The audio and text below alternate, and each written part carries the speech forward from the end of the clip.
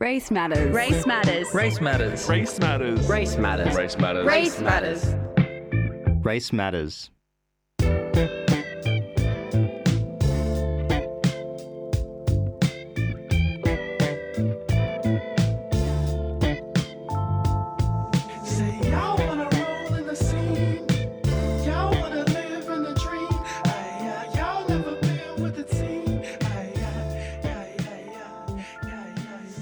As always, to start the show, I'd like to acknowledge the Gadigal people of the Eora Nation, whose land we're broadcasting from, and pay my respects to elders past and present. It's such a privilege to broadcast each week from Redfern, a place of strength, resistance, knowledge sharing and storytelling for many communities, and I'd like to honour that history. This is, was and always will be Aboriginal land. You're listening to Race Matters. My name is Tanya Ali. This Friday marks 6 years since Australia made a deal with Papua New Guinea that saw the Manus Island Detention Centre open. It's since closed down, but many refugees are still stranded there in a perpetual limbo. Behrouz Boochani is one of those refugees. You may have heard of him. He's an Iranian Kurdish journalist, human rights defender, poet and film producer, as well as the author of the award-winning book No Friend But the Mountains. Earlier this year, I chatted with Omid Tofighian, who worked closely with Behrouz to translate No Friend But the Mountains from Farsi to English. Omid's also an assistant professor of philosophy at the American University in Cairo, an honorary research associate at the University of Sydney, and manages a campaign called Why Is My Curriculum White? You're going to hear that chat today on the show. We talk about what home means to Omid, pervasive whiteness in education, and what citizens can actually do about the way our government is treating refugees. That's coming up soon, but first, last week was NAIDOC week, of course, and it saw a pretty incredible live recording of Race Matters take place at the Australian Museum. Sarah Khan brought guests Barbie Lee Kirby and Dixie Crawford to dive into each aspect of the NAIDOC week theme this year: voice, treaty, truth. The full podcast is going to be released this week, but let's hear a bit of their chat now. How have you guys built your voices to be unapologetically heard? And if you want to talk about how much struggle and trauma you've had to go through, if you want to go into that, then off you go too. Thank you for reminding me. I work for myself now. My colleagues are my two Kelpies. They don't really disagree with me, and we don't have arguments in our workplace, which is our lounge room. But I actually struggle to remember a time, because I've been running my own business for 12 months, and I have to say that the last 12 months has completely wiped out the 13 years of trauma. I wouldn't describe it as complete trauma, but the 13 years of traumatic experiences that I had in sitting in some meetings with non-Aboriginal people in the public sector.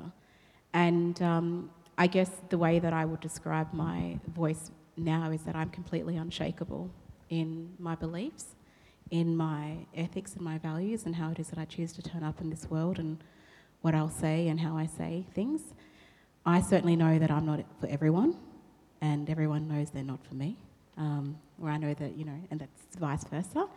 And I am unapologetic about that, because I don't think we all have to be friends in this world. I don't think we all have to share the same opinion. We all have different life experiences and education and opportunities.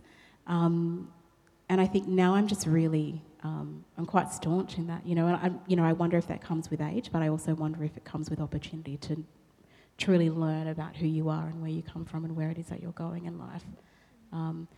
There has been times in the last 12 months where, I started my business with $76. I just quit in a blaze of glory. I was like, that's it, I'm out. I didn't say that's it, I used another word. But I walked out and I had, I paid my electricity bill, I had nothing left, and I just thought, I'm going to go for it. And, I've just celebrated a year in business, and there are times as a startup where I should have accepted, there were, two really big contracts in front of me with government agencies where I was just like, it's not for me.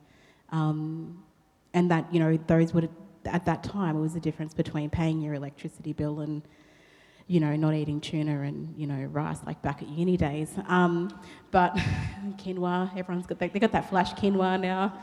It's no like $1.59 white rice, it's quinoa. But yeah, I guess I've completely locked that way of, I've forgotten about those times of oppression because I haven't been oppressed in a really long time, and I can't see myself being oppressed anytime soon. And I guess that's what makes me feel really unshakable in my beliefs. And I've had to be really bold to get to that point. But I'll tell you what, I feel so much healthier and happier because of that. That's Dixie Crawford, who, along with Barbie Lee Kirby, was interviewed by Sarah Khan at the Australian Museum last week for a special live edition of Race Matters. If you were there, amazing. Thank you so much to everyone who came along. And if you couldn't make it, you will be able to hear the full chat later this week on our podcast feed. You can check it out on Apple Podcasts, Spotify, or head to fbiradio.com/Race Matters. Keep an eye on that, and it should be up and with you shortly.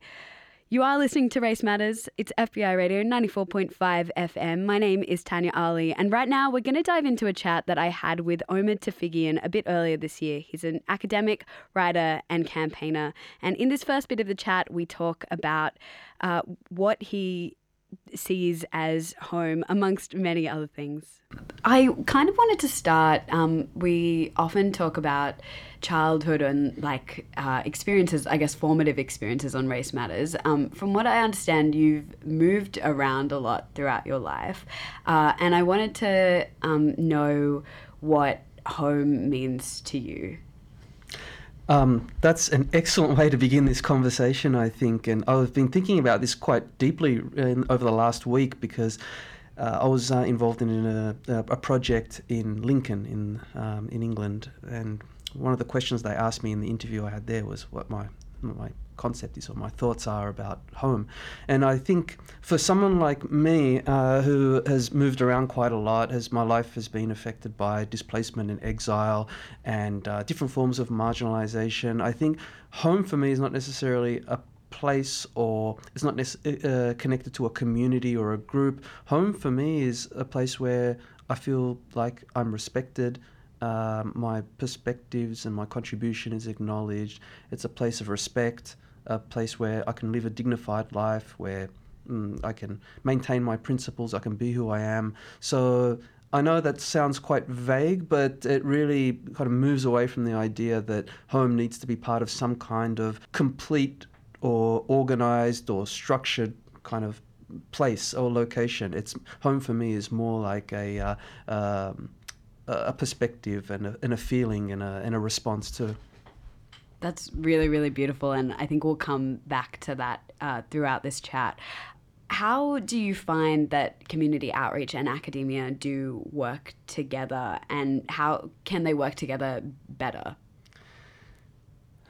When I think about the university as a project, as a institution, I can't, for me, in terms, especially after the research that I've been doing, I can't separate it from ideology. So, for me, university is not just a place, it's not just an institution, it's not just an organization, it's also an ideology, and it has these particular kinds of roots in, particularly Western universities have roots in colonialism, in different forms of oppression and domination. And that you can see that represented right throughout all of the different elements and aspects and characteristics of the university, the themes, the subjects, the styles, the approaches. So for me, the university exists in the way that it is now, especially in neoliberal capitalism, because it separated itself from the community. It makes this distinction between what is considered intellectual, academic, what's considered to be knowledge, and how that's produced. It contrasts itself with the way that knowledge is produced and shared and meaning is made in other spots, other locations. So for the university to have this privileged status in our society, in our community, and in politics, it needs to other sites of knowledge production. So for me, disrupting this binary, these divisions is I think a more sophisticated and a lot more progressive way of thinking about knowledge and moving forward. And I think that's a perfect segue into the campaign that you managed. It's titled "Why is my curriculum white?" Could you tell us a little bit about it? Well, a number of years ago, I came across some student movements in South Africa, and I was extremely inspired by them, particularly Rhodes Must Fall, which then developed into Fees Must Fall. And from that, I noticed that there was a lot of transnational solidarity and collaboration between what was happening in South Africa and what was happening in the UK. So I noticed the Why is my curriculum white movement that started up as a response or as a follow-up to what was happening in South Africa in the UK. And one of the leading figures in the Why is my curriculum white campaign in the UK was a philosopher, a man by the name of Nathaniel Tobias Coleman. And he's a philosopher. He works on critical philosophy of race, amongst many other things. And, I've never met him, but we communicated over email, and I was extremely inspired by his work, and I've learned a lot from him.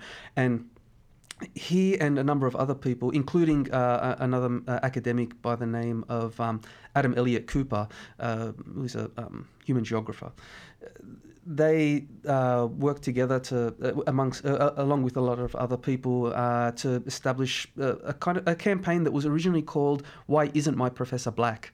And they had a fantastic panel discussion, and you can find it on YouTube. And so this gave me a lot of ideas, and it encouraged me to reflect on the situation in Australia, not just in academia, but also in all forms of education, primary school right through. And when they started up the Why is my curriculum white campaign, I thought, wouldn't it be fantastic to have a branch of that or a chapter of that that's specific to Australia? And so I asked them, would they mind if I started up a Facebook group, Why is my curriculum white Australasia? And we discussed it. We made sure that we were all on the same page. We were moving in the right direction. We understood where the direction we were all taking, and the rest is history. And it's been a number of years now. It's really interesting because I feel like we're kind of grappling with how to teach the next generation to be more compassionate and accepting and open-minded than us, when in so many ways as a society maybe we're not quite there yet, and so many of our policymakers, the people who hold the most power, hold some of the most narrow-minded and regressive attitudes around. Mm-hmm. How, through what you've been doing with Why is my curriculum white, how do you feel like this is changing? Do you feel kind of positively about the work that you've been doing? One of the things that I've really had to accept is that the work that I'm doing now, and many other people, of course, it's not just me doing this kind of work, but we're setting up foundations for possibly the next generation, or a number of years down the line for students that are coming through and starting to think differently and think a lot more critically, and also building on campaigns that have existed before us. I'm positive, but I'm not necessarily positive about achieving immediate results. I think that the real success will come with future generations, and that's why I continue to do what I do now, even though I've experienced a lot of backlash and a lot of obstacles, a lot of disinterest or indifference. I can see where the possibilities or the potential this has, but it may not be until sometime down the line. When you say backlash, what kind of things have you come up against? Well, of course, there are racists in all different parts of society. There are conservatives, there are people who just don't get it, but also amongst people who are genuinely keen and supportive. A lot of these norms and biases and prejudices and kind of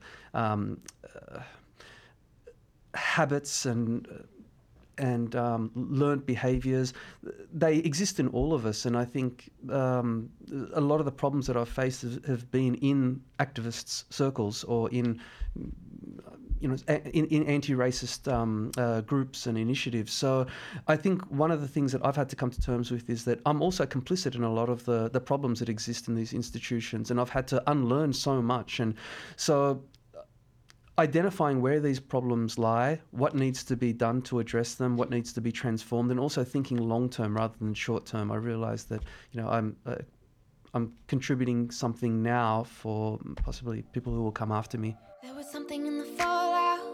Ain't it funny how the wind blows? We give them something to talk about, and they're locking up their windows. And even when the night hits, all of the lights have got us running. We ain't got to be reckless, but you'll never stop it coming. All our friends are watching us. How did it become so serious? Something in the air is dangerous. Everybody here is watching us. We're just bodies. We're just bodies in the night. Move your bodies. Move your bodies in the light. Trust nobody. Trust nobody in the fight. We're just bodies. We are bodies in the night. Bodies in the night. We are bodies in the night. Telling us to let go, saying the uprising ain't right. But this is for us, what do they know? And we could do it all night. All our friends are watching us. How did it become so serious? Something in the air is dangerous. Everybody here is watching us. We're just bodies. We're just bodies in the night. Move your bodies. Move your bodies in the light. Trust nobody. Trust nobody in the fight. We're just bodies. We are bodies in the night. We are bodies in the night. Bodies in the night. We are bodies in the night. All our friends are watching us. How did it become so serious? Something in the air is dangerous. Everybody here is watching us. All our friends are watching us. How did it become so serious? Something in the air is dangerous. Everybody here is watching us. We're just bodies. We're just bodies in the night. Move your bodies. Move your bodies in the light. Trust nobody. Trust nobody in the fight. We're just bodies. We are bodies in the night. We are bodies in the night. We are bodies in the night. Bodies in the night. We are bodies in the night. That's Wafia with Bodies. You tuned in to Race Matters on FBI Radio, and right now we're hearing a conversation that I had a little earlier this year with Omid Tofighian, an academic, campaigner, and the translator who worked with Behrouz Boochani on his book No Friend But the Mountains. Ever since I was a teenager and found out about, properly found out about the way that this country treats refugees, I've definitely felt passionate about doing what I can to change it, but all of my politically conscious life, I feel like we've been slipping further and further away from any sort of change.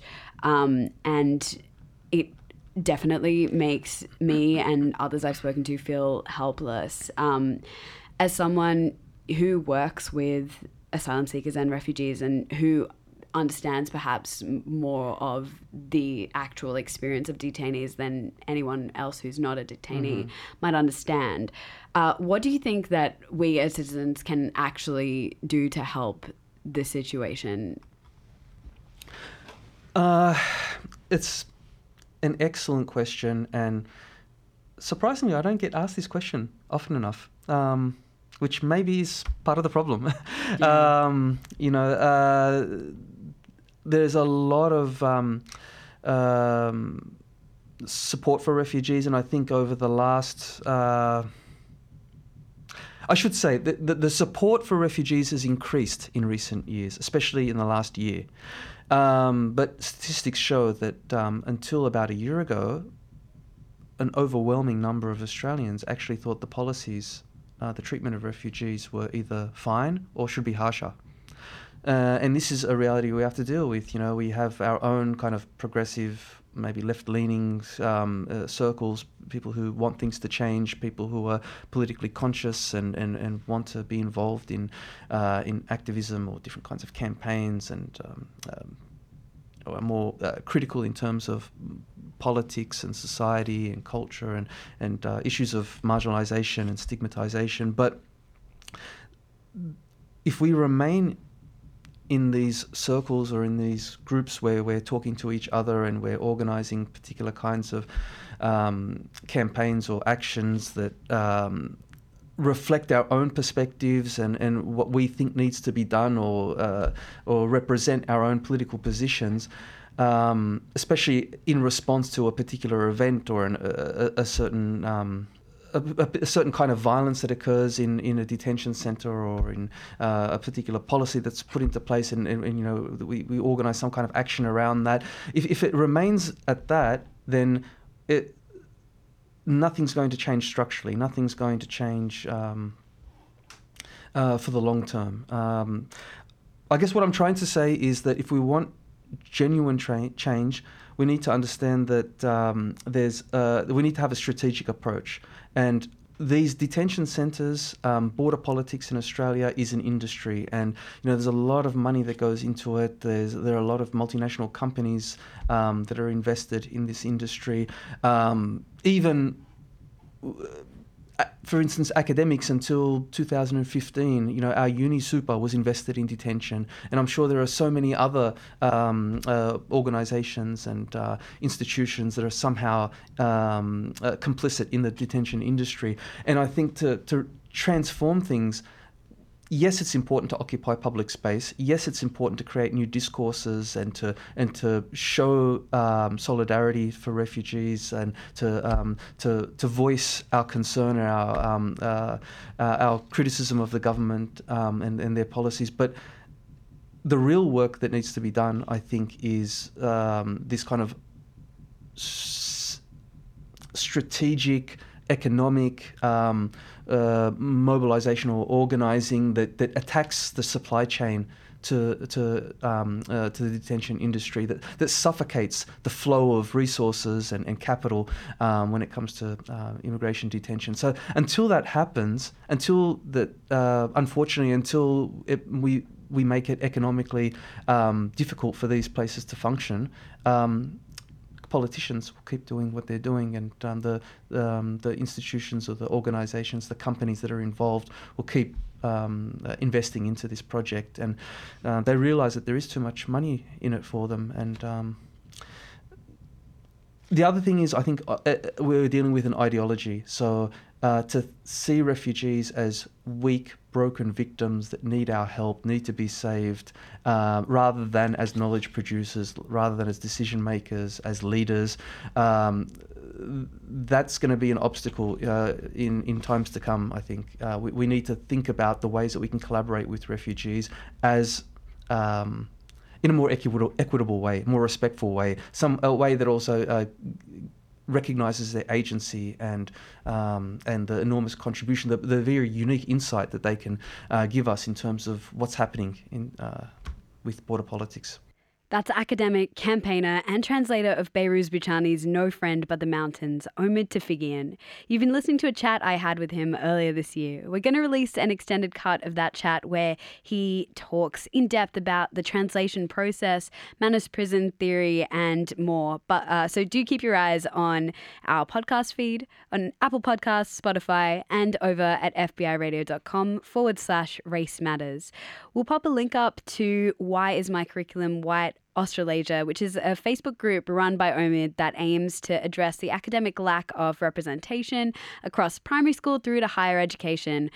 We will pop that link over on the programs page. Head to fbiradio.com/programs and click through to Race Matters, which is what you've been listening to over the past 30 minutes. You're on FBI Radio 94.5 and my name is Tanya Ali.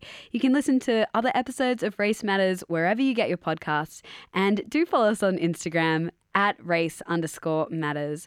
We'll catch you next week at 5:30, but first I'm going to leave you with Omid's answer to the question we like to ask all of our guests. When did you realise there was power in your race? I think understanding the fact that race is a political construction and a form of control,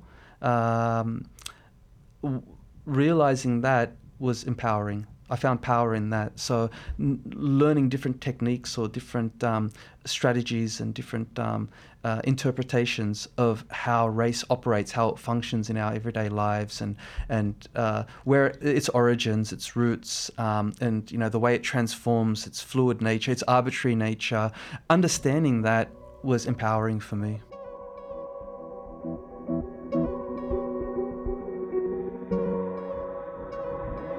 Life is a journey that I'm on till my ride stops. Young Simba, leave your ego and pride. Rock, yeah, don't get it twisted like a tie knot. They kill my cousin, that's the reason I don't like cops. Diaspora, welcome to the life of a dream chaser. Never taking nights off till my sound banging up your car. Right off, weave through the mountain of truth. Searching for the path that leads to the fountain of youth. I'm in the lead, couple things that I'm certain to prove. Go against us and you're certain to lose. I can't run, somebody put a rock in my shoes. So I walk in the shadow of death, but I find peace in the fact I'm blessed. Blood of my blood, flesh of my flesh. Hope you listen to this when you stressing. All alone in the shadow of death, but I find peace in the fact I'm blessed. Blood of my blood, flesh of my flesh. Hope you listen to this when you stressing. Feeling lost in a paradox, all alone so I shadow box. Navigated with the flow like a shadow rocks. I am another reflection of you. Real, recognize real, I'm addressing a few. Growing up, loyalty the only lesson I knew. So I gotta put my heart in everything that I do. And I'm rapping for the city of verses. Reminiscing, I've been looking for purpose. Tell mama, sorry, couldn't find it in churches. Born in the darkness, immediately adopted. Started with the revolution, no one could stop it. Things picked up since the day I dropped it. Did it for the love, but I'm back for the profit. Tryna get the bread, homie, feed the fam. More done, less said, tryna be the man. Tryna tour the world, I don't need a band. Tryna make a blueprint, but I need a plan. Let me remind you, if your memory hazy, never dash to the money. I'd rather be Jay-Z, diaspora. So I walk in the shadow of death, but I find peace in the fact I'm blessed. Blood of my blood, flesh of my flesh. Hope you listen to this when you stressing. All alone in the shadow of death, but I find peace in the fact I'm blessed. Blood of my blood, flesh of my flesh. Hope you listen to this when you stressing. Race Matters. Race Matters. Race Matters. Race Matters. Race Matters. Race Matters. Race Matters. Race Matters. Race Matters.